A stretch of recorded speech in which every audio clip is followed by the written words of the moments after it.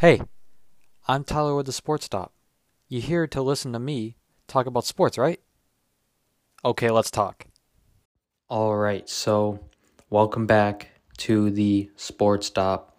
We are going to talk about the Thursday night football game, season opener, Rams versus, who was it, Bills.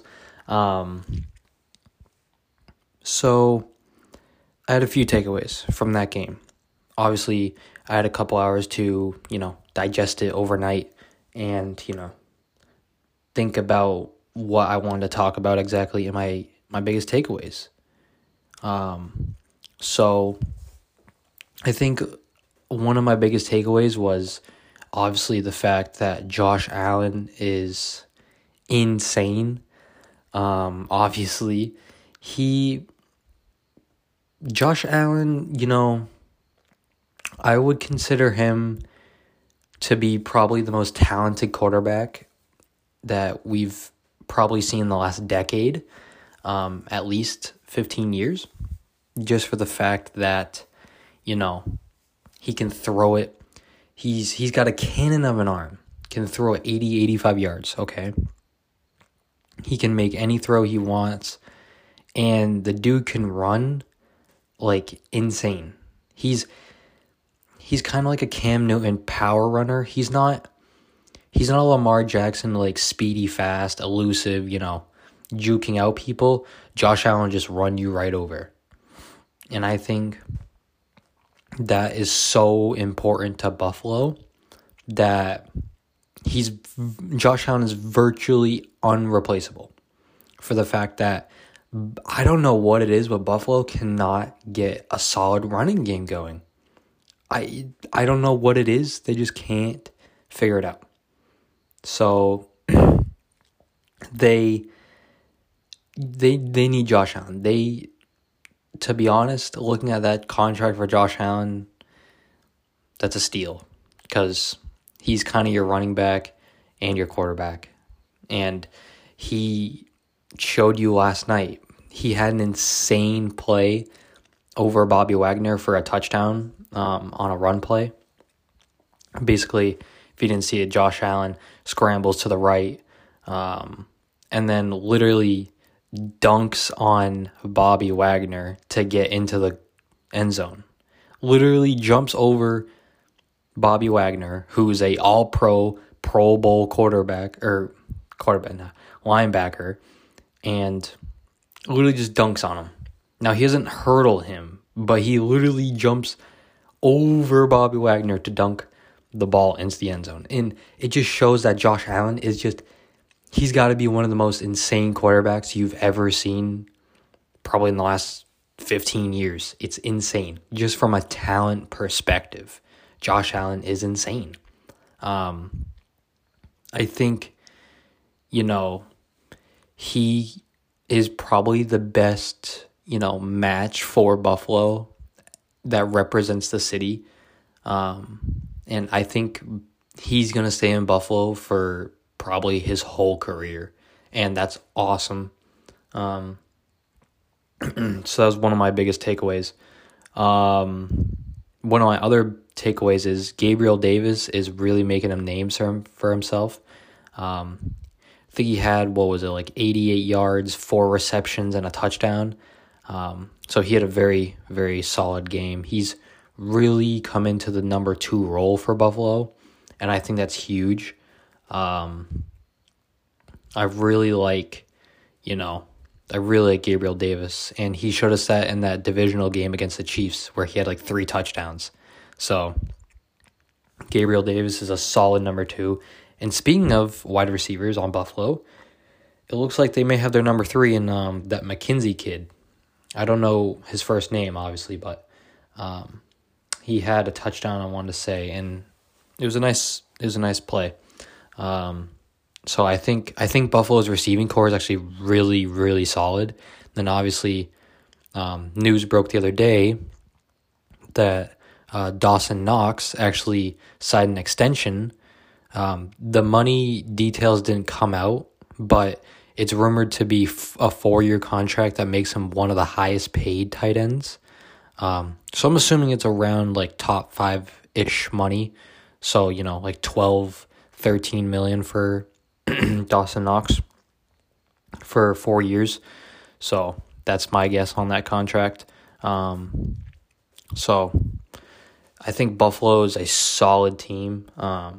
Obviously, if you didn't read my article, I actually published an article yesterday about who I have for some of my MVP honors and predictions and all that. And my Super Bowl prediction was the Niners and Chiefs. So I think the Chiefs, once they get it all together, they're going to be better than Buffalo. But that's just my prediction. One more takeaway for Buffalo, and then we'll switch to some of my takeaways from the Rams.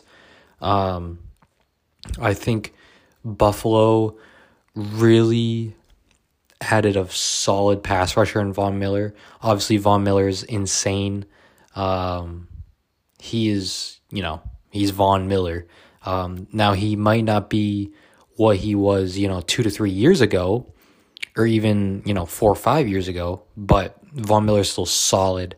Buffalo is a really, really good defensive line, and I saw that with the Rams last night, that they got home to the Rams. They had like 6 or 7 sacks last night.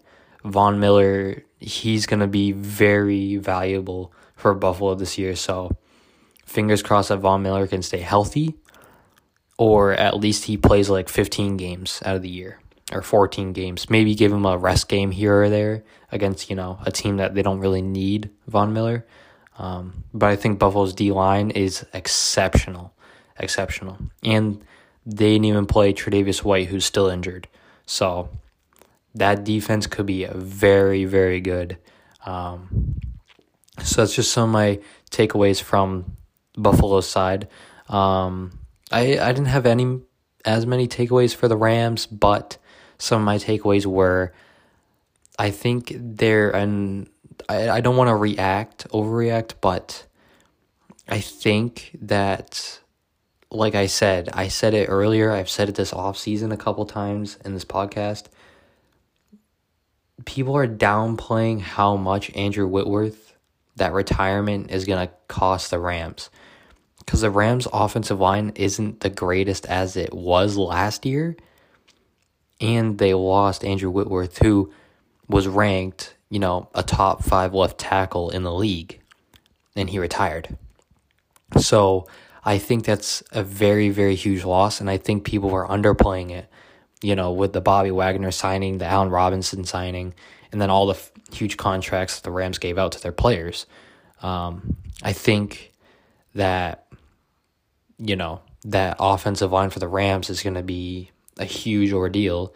And if they don't, figure out something with it, either their players develop and get a little bit better at least, or, they trade for somebody this season, I think they could be in trouble, especially going against some of these pass rushes that are in the NFL nowadays. I think it could be scary for the Rams. Sorry about that. So I really think the Rams need to fix this offensive line, and I think the left tackle position is where they really need one.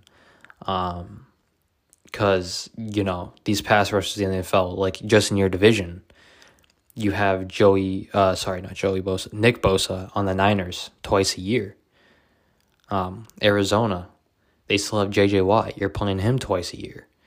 And then if whoever you see in the playoffs, Green Bay has a good pass rush. Minnesota has a decent pass rush. That's not even talking about the AFC, and the AFC is insane.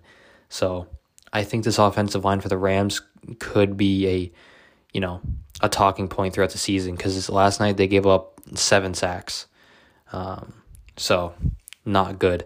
As in part of Matt Stafford, he did not have a good game at all. People are saying it's the tendonitis.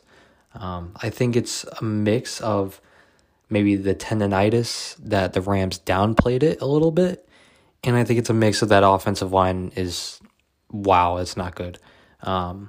So I think it's just a mix of those. I didn't really have a huge takeaway in the whole tendonitis, Matt Stafford playing bad. You saw it last year. He had a couple bad games, specifically the game against Tennessee. He had multiple pick sixes. So I think Matt Stafford just had one of those games. But that was really all I had for takeaways. My only other little, takeaway, a little nugget was that Cam Akers didn't play that much, actually. So if you're in fantasy, you're probably not liking that.